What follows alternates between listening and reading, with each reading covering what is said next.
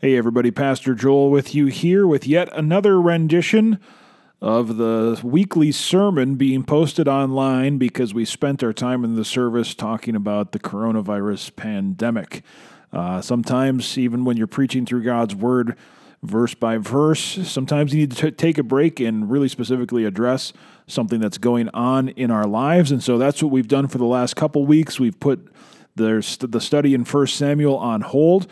But we've gotten back to it each week online, and so that's what we're going to do this week as well with 1 Samuel 29 and 30. I'm going to read these chapters here. We don't have a time restriction with a podcast like we do on a live service on Sunday mornings, so I'm going to read to you this whole passage of Scripture, 1 Samuel 29 and 30. So if you don't have a Bible, I would recommend you get one and open that bad boy up to 1 Samuel 29 and 30 so we can look at these words together from God's Word, and then think about them as well. So here is 1 Samuel chapters 29 and 30. Now the Philistines had gathered all their forces at Aphek, and the Israelites were encamped by the spring that is in Jezreel. And the lords of the Philistines were passing on by hundreds and by thousands, and David and his men were passing on in the rear with Achish. The commanders of the Philistines said, "What are these Hebrews doing here?" And Achish said to the commanders of the Philistines, "Is this not David, the servant of Saul, king of Israel, who has been with me now for days and years, and since he deserted to me, I have found no fault in him to this day?" But the commanders of the Philistines were angry with him. And the commanders of the Philistines said to him, "Send the man back, that he may return to the place to which you have assigned him. He shall not go down with us to battle, lest in the battle he become an adversary for us. For how could this fellow reconcile himself to his Lord? Would it not be with the heads of the men here? Is not this David, of whom they sing to one another in dances? Saul has struck down his thousands, and David his 10,000s? Then Achish called David and said to him, "As the Lord lives, you have been honest, and to me it seems right that you should march out and in with me in the campaign. For I have found nothing wrong in you from the day of your coming to me to this day. Nevertheless, the lords do not approve of you. So go back now and go peaceably, that you may not displease the lords of the Philistines." And David said to Achish, "But what have I done? What have you found in your servant from the day I entered your service until now, that I may not go and fight against the enemies of my lord the king?"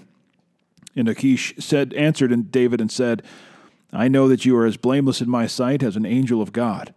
Nevertheless, the commanders of the Philistines have said, 'He shall not go up with us to the battle.' Now then, rise early in the morning with the servants of your lord who came with you, and start early in the morning and depart as soon as you have light." So David set out with his men early in the morning to return to the land of the Philistines. But the Philistines went up to Jezreel. This is chapter 30. Now when David and his men came to Ziklag on the third day, the Amalekites had made a raid against the Negeb and against Ziklag. They had overcome Ziklag and burned it with fire, and taken captive the women and all who were in it, both great and small. They killed no one, but carried them off and went their way. And when David and his men came to the city, they found it burned with fire, and their wives and sons and daughters taken captive. Then David and the people who were with him raised their voices and wept until they had no more strength to weep. David's 2 wives also had been taken captive, Ahinoam of Jezreel and Abigail, the widow of Nabal of Carmel. And David was greatly distressed, for the people spoke of stoning him, because all the people were bitter in soul, each for his sons and daughters. But David strengthened himself in the Lord his God. And David said to Abiathar the priest, the son of Ahimelech, "Bring me the ephod." So Abiathar brought the ephod to David. And David inquired of the Lord, "Shall I pursue after this band? Shall I overtake them?" He answered him, "Pursue, for you shall surely overtake, and you shall surely rescue." So David set out, and the 600 men who were with him, and they came to the brook Besor, where those who were left behind stayed. But David pursued, he and 400 men. 200 stayed behind, who were too exhausted to cross to the brook Besor. They found an Egyptian in the open country and brought him to David, and they gave him bread, and he ate. They gave him water to drink, and they gave him a piece of cake of figs and 2 clusters of raisins. And when he had eaten, his spirit revived, for he had not eaten bread or drunk water for 3 days and nights. And David said to him, "To whom do you belong? And where are you from?" He said, "I am a young man of Egypt, servant to an Amalekite. and my master left me behind because I fell sick 3 days ago. We had made a raid against the Negeb of the Cherethites, and against that which belongs to Judah, and against the Negeb of Caleb, and we burned Ziklag with fire. And David said to him, Will you take me down to this band? And he said, Swear to me by God that you will not kill me or deliver me into the hands of my master, and I will take you down to this band. And when he had taken him down, behold, there were spread abroad over all the land, eating and drinking and dancing, because of all the great spoil they had taken from the hand of the Philistines and from the hand of Judah. And David struck them down from twilight until the evening of the next day, and not a man of them escaped, except 400 young men who mounted camels and fled. David recovered all that the Amalekites had taken, and David rescued his 2 wives. Nothing was missing, whether small or great, sons or daughters, spoil or anything that had been taken. David brought back all. David also captured all the flocks and herds, and the people drove the livestock before him and said, This is David's spoil. Then David came to the 200 men who had been too exhausted to follow David and who had been left at the brook Besor. And they went out to meet David and to meet the people who were with him. And when David came near to the people, he greeted them. Then all the wicked and worthless fellows among the men who had gone with David said, Because they did not go with us, we will not give them any of the spoil that we have recovered, except that each man may lead away his wife and children and depart. But David said, You shall not do so, my brothers, with what the Lord has given us. He has preserved us and given into our hand the band that came against us. Who would listen to you in this matter? For as his share as who goes down into the battle, so shall his share be who stays by the baggage. They shall share alike. And he made it a statute and a rule for Israel from that day forward to this day. When David came to Ziklag, he sent part of the spoil to his friends, the elders of Judah, saying, Here is a present for you from the spoil of the enemies of the Lord. It was for those in Bethel, in Ramoth of the Negeb, in Jatir, in Eror, in Siphmoth, in Eshtemoa, in Rakal, in the cities of the Jerahmeelites, in the cities of the Kenites, in Hormah, in Bor Ashan, in Atach, in Hebron, for all the places where David and his men had roamed.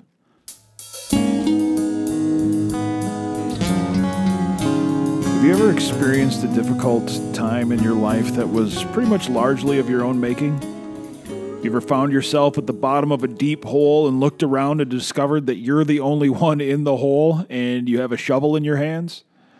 I have, if I'm going to be honest. And hopefully, if you're honest, you could probably admit that we've all had an experience of creating a complete mess for ourselves and digging ourselves down into a deep hole. Well, in chapter 29 of 1 Samuel, we find that David has dug himself into a pretty deep hole. Remember, he didn't believe that God would keep him safe from Saul, so he ran away to the Philistines, to the city of Gath, for safety. And he made the Philistine king believe that he had defected from Israel and came to now fight for the Philistines. And to maintain that ruse, while he was with the Philistines, he brutally conquered various cities. He left no survivors because he was telling the king of Gath that those were Israelite cities, which was untrue. Because, of course, David didn't want to fight against his own countrymen. And that was all working out for him, more or less, of course, not accepting the spiritual problems with what he was doing. But in the first verse of chapter 29, we see that David has really dug himself into a deep hole that he really has no way of getting out of. So in verse 1 of chapter 29, as we read, it says, Now the Philistines had gathered all their forces at Aphek, and the Israelites were encamped by the spring that is in Jezreel. You see, the time has come for the Philistine armies to battle the Israelites. And this wasn't making raids on small towns and villages that David could do in secret to keep his true allegiance covered. Now the Philistines and Israelites are going to have a showdown of sorts, and David is between a rock and a hard place here. Because on the one side, he has this ruse going with the Philistines that he's trying to preserve, and on the other side, he can't bring himself to fight against the Israelites. If he fights against Israel, he'll rightly be labeled as a traitor, and he will never be king.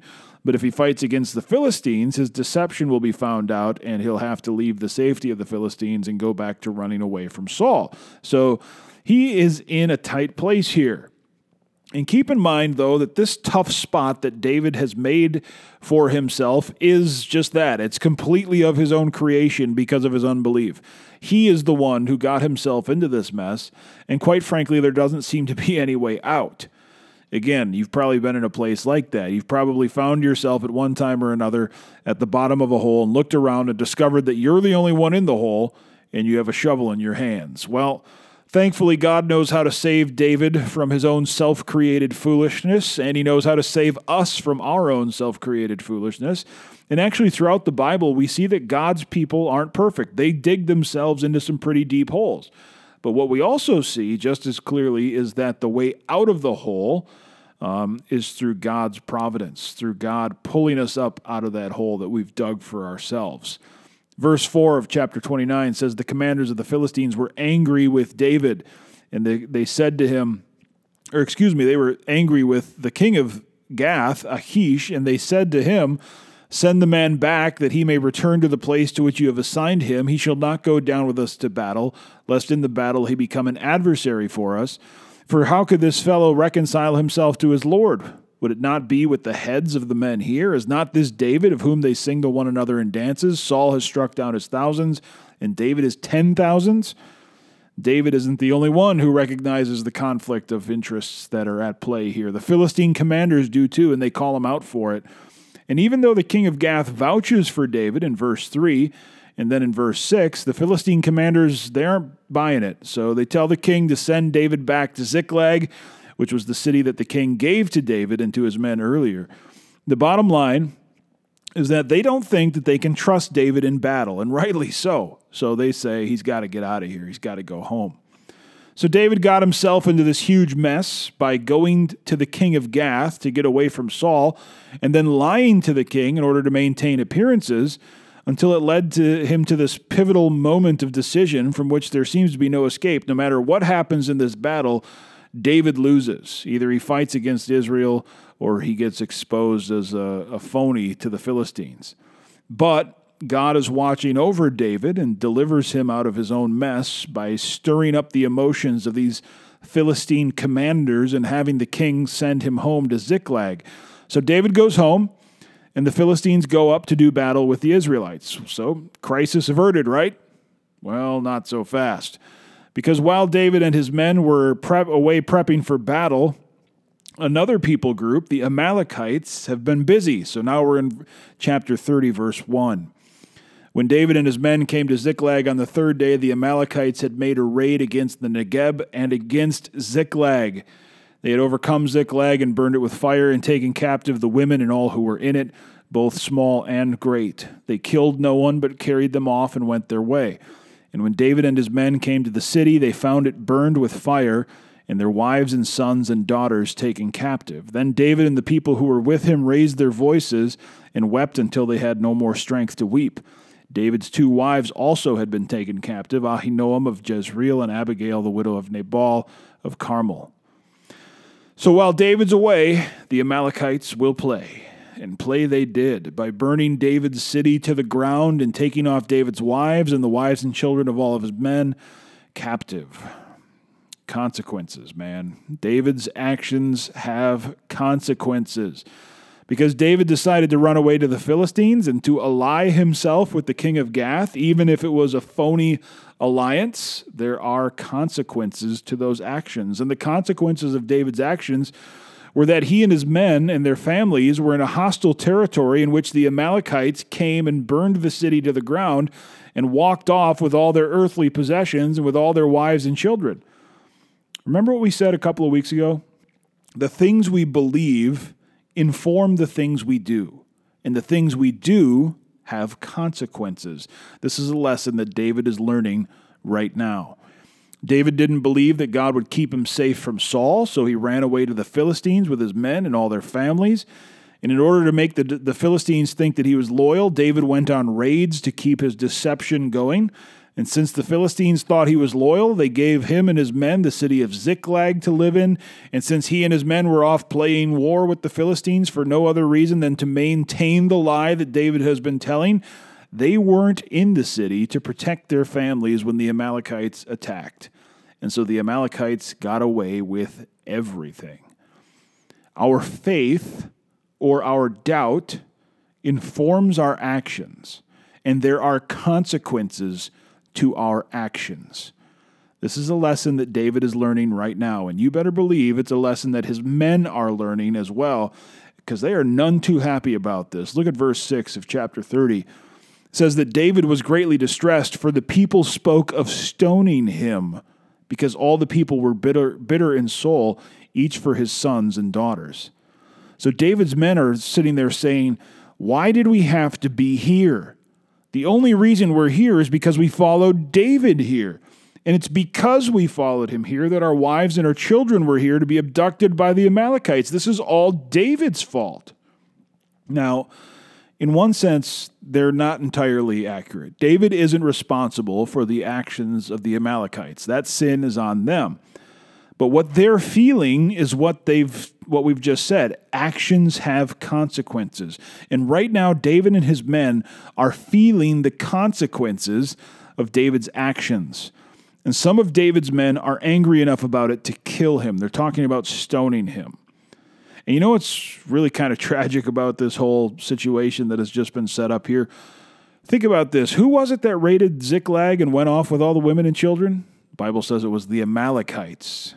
And who were the Amalekites?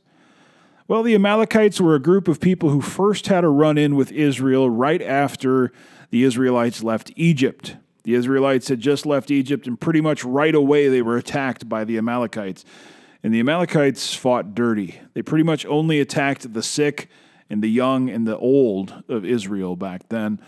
So God rightly was a bit mad about that and swore to utterly wipe out the Amalekites from the face of the earth.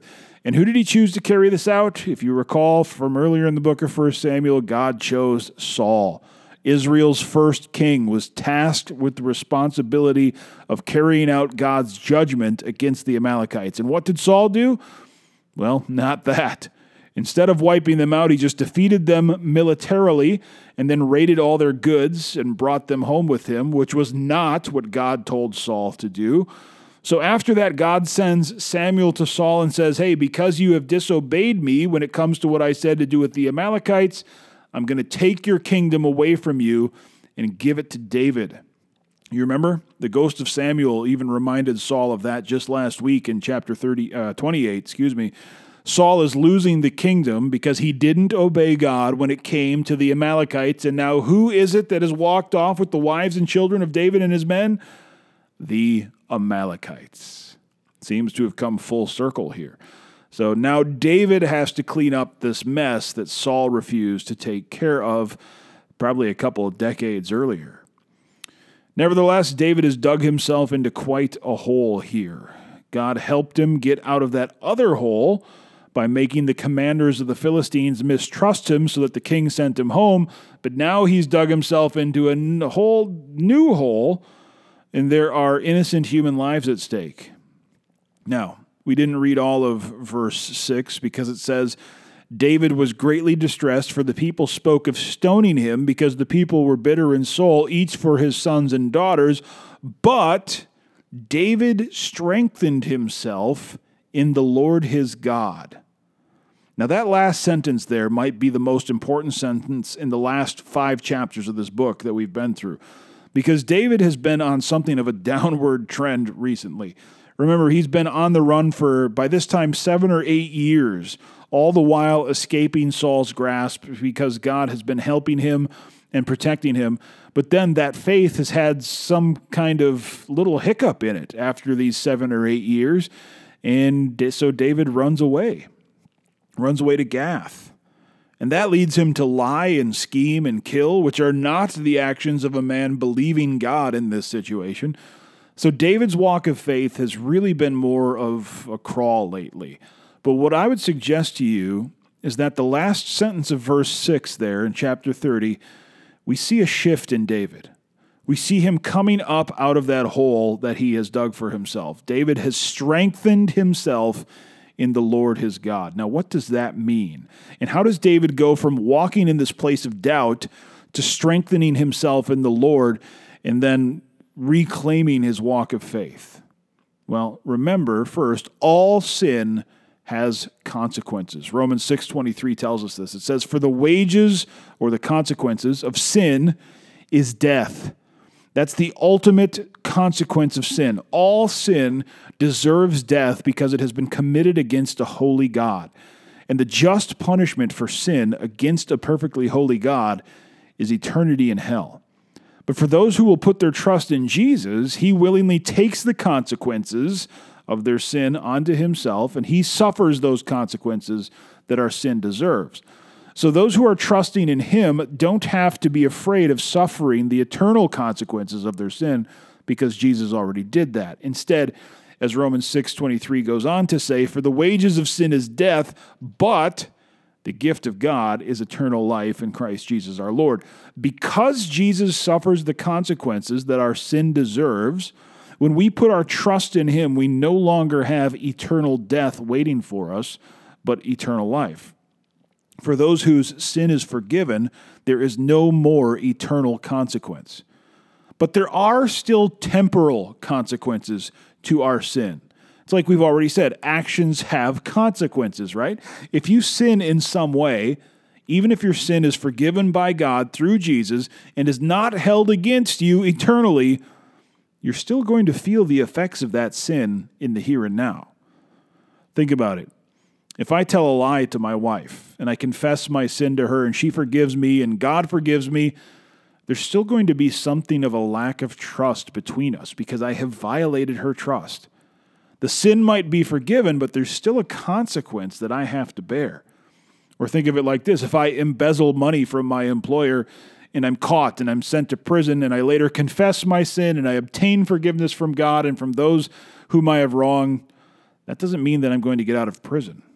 Sin has consequences, even forgiven sin. God forgives David for his sin and for his unbelief and the actions that he took in unbelief, but those actions still have consequences, and that's what David and his men are feeling right now. And one of the reasons I think David makes this turn to strengthen himself in the Lord and pull himself up out of the pit that he's dug for himself is that he's shocked out of his unbelief by the consequences of his sin. Because David gets back to Ziklag, that city, and sees that it has been burned to the ground, and his wives are gone, and the wives and children of all of his men are gone. And I think the shock of that reality opens his eyes to the fact that his walk of faith has been rather stagnant recently. And I think God allowed David to suffer those consequences of his unbelief for precisely that reason, to kind of shock him out of his unbelief. And this might be something of a new concept for you, or it might be kind of sensitive, but I believe that the Bible teaches that God will sometimes let us feel the consequences of our sin deeply so that we can see how it leads us nowhere but to death and destruction. That's what I think the smoldering ruins of the town of Ziklag are for David. They're a symbol of where sin has brought him. And God used those smoldering ruins and the obvious absence of the wives and children of his men to kind of shock David so that he would wake up out of his slumber of unbelief and draw him back to the right path. David had been on a path of unbelief, and by allowing the Amalekites to burn David's city to the ground and cart off the women and children, God is showing David where that path of unbelief leads to, and it's nowhere pleasant. But that's what I think David needed. He needed to feel the unpleasant shock of the consequences of his sin. And he needed to feel it deeply because he was in deep. Now, I'll ask this gently. Is it possible that the unpleasant circumstances you might be in even right now are actually the consequences of your sin? And is it possible that God is allowing you to feel those consequences as a way of getting you to wake up to your sin and to your unbelief? I'm not saying that every negative thing that happens in your life is due to the consequences of sin, but I think we should at least be open to entertaining the possibility that the miserable circumstances I'm in right now might be due to my own sin. When things are rough, it's something I think we should ask ourselves. Is God trying to get my attention here? That's the process that I think David went through. And David gets the message. The message says that as a result of feeling the consequences of that last year and a half of his life of walking in unbelief, He knows that something is wrong. So what does he do? He strengthens himself in the Lord. Now, what in the world does that mean?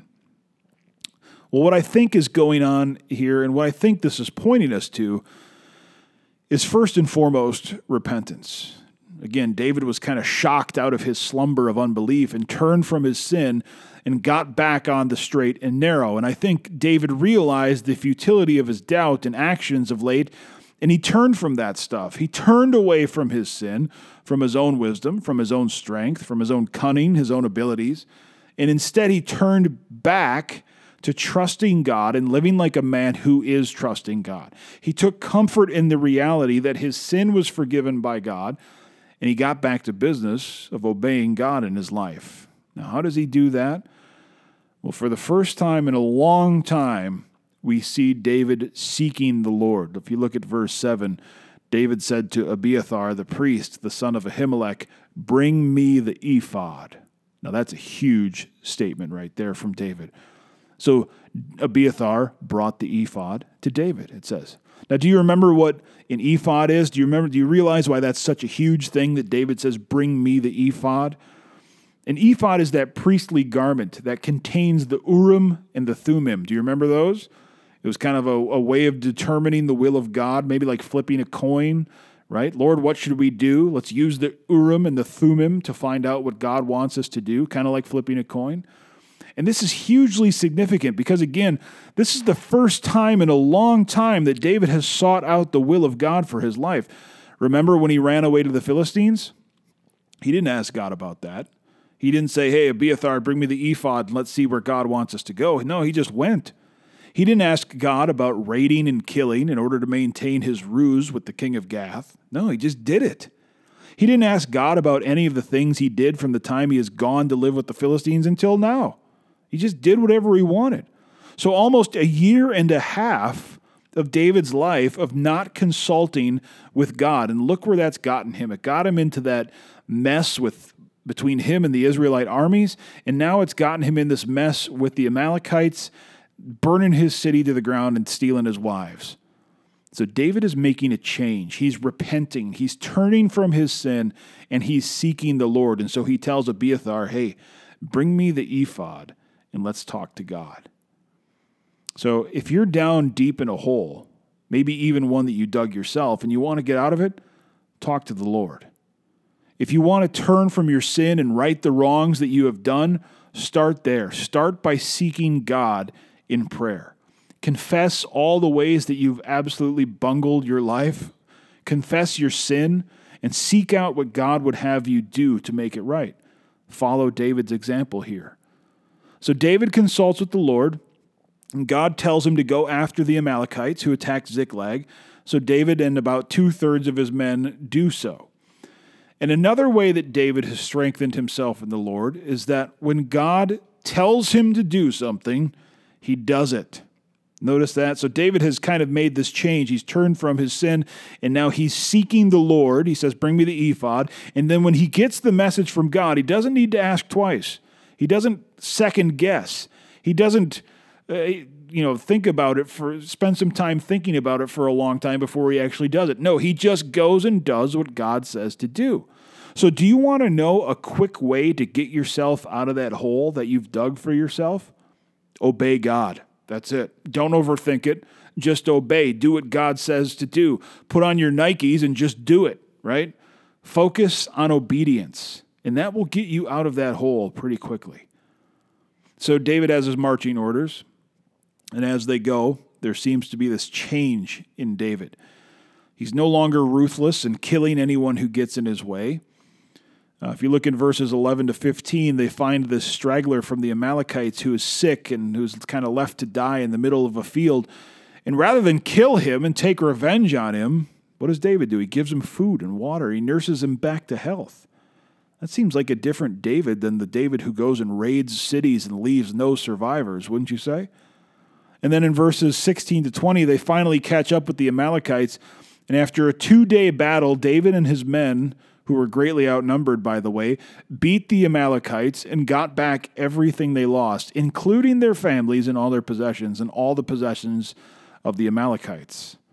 And then verses 21 to 25 tell us about how David is kind to the men who stayed behind by returning to them their possessions that were stolen, even though they didn't go on the campaign to get it back. And again, there just seems to be a compassion in David now that there wasn't in these last few chapters of 1 Samuel.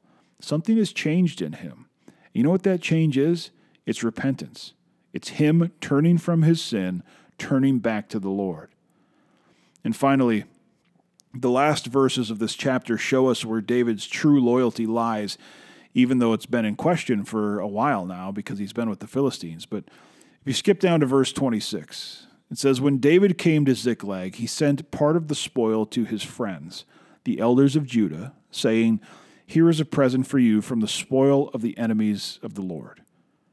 David had been with the Philistines for about 18 months because he didn't think God could keep him safe in Judah. And now what does he do? He sends tributes to his allies in Judah. And that's significant because that shows that David now believes that his time in Judah isn't over yet. He's coming back there, and he's going to come back as the king. So by sending these gifts, he's preparing his own way. Now, do you remember what David said back in chapter 27? If you look back at the first verse of chapter 27, here's what he says. He says, "Now the only thing left for me here in Israel is to be killed by the hand of Saul. What is there better for me to do than to run away to the Philistines?" You know what that is? That is the voice of doubt. Walking in faith looks like preparing your way to come back to your homeland as the victorious king with faith that God keeps his promises. You see the change that has taken place in David? Man, these last few chapters of 1 Samuel have not been good for him. It's been really a crisis of faith, and his Christian walk has slowed down to a crawl. He maybe even took some steps backwards. But here we see a big change. And what's that big change? He strengthens himself in the Lord his God by turning from his sin, by seeking the Lord in prayer, and by doing what God says to do. If you will do those three things, that will pull you up out of the pit pretty quickly. If you have made a mess for yourself, if you've dug yourself down into a deep hole, and perhaps you have vividly felt the consequences of your sin, do what David did. Strengthen yourself in the Lord your God. And how do you do that? You do it by turning from your sin, by going to God in prayer, by going to God in his word, seeing what he would have you do, and then when you know what God would have you do it. And if you go through that process, mark my words, just see how quickly God gives you strength and pulls you up out of that hole by the power of his grace and forgiveness. Man, and this is something, none of us are perfect. We're all going to struggle with sin until the day we die. And you will feel the consequences of your sin until the day you die. You're going to say a sharp word to your wife or your husband. You're going to discipline your kids wrongly out of anger instead of out of a desire to bring them up in the fear and admonition of the Lord. You're going to say or do something at work, and you're going to feel those consequences because we all sin. We're still struggling. You're going to feel the result of that struggle. And when you feel the result, when you feel those consequences come to bear on your life, this is how you move on. Strengthen yourself in the Lord your God. Turn from your sin. Confess it. If maybe you sinned against somebody and that has broken the relationship and that's the consequence that you're feeling right now, confess to that person what you did. Tell them that you have repented, that you have turned from that sin. Ask their forgiveness. Then seek the Lord in prayer. And then when he tells you what to do in his word, do it. Don't waste time. Don't second guess. Don't question it. Don't spend all your time thinking about it. Get on the horse, put on your Nikes, and just do it. This is how you strengthen yourself in the Lord your God. Especially for those of us on this side of the cross. What a blessing we have that even when we do sin, we can look back to the cross and know that that sin is paid for. That sin is forgiven. The wages of death that my sin deserves has been taken care of by Jesus. So I don't need to wallow in self-pity. I don't need to wallow in misery or depression. because Jesus has paid for my sin. And God has given me the way to strengthen myself by turning from that sin that's still in my life, by seeking the Lord in prayer, and by being obedient to his word. So that's how we strengthen ourselves in our God, who has given us this strength by his grace. Let's pray. God, we do thank you that, Lord, you have provided a way out of sin, eternally, of course, through the death and resurrection of the Lord Jesus. Lord, we don't have to fear that ultimate consequence or that ultimate wage that our sin deserves of death. We don't have to fear that. Instead, we can look forward to eternal life. And Lord, we thank you that even though we are still in the body, still in the flesh, and we still struggle with sin, and it still is a part of our life, and we even still feel the consequences, Lord, that you have still provided a way out for us by strengthening ourselves in who you are and what you have done. God, I ask for the people listening to this message and reading your word today, that you would give them that strength, that you would pull them up out of that pit by the grace of repentance, by the grace of prayer, and by the grace of obedience. God, help us to strengthen ourselves in you by remembering what you have done, so that when we do battle, when we do struggle with our sin, and even sometimes, Lord, when we fail and it gets the better of us, that we would get back up and that we would be lifted up out of that pit of despair and sin and consequences by the assurance that we have your forgiveness and that your Spirit will help us to battle this sin every day. Lord, be glorified in our lives. We ask it in Jesus' name. Amen.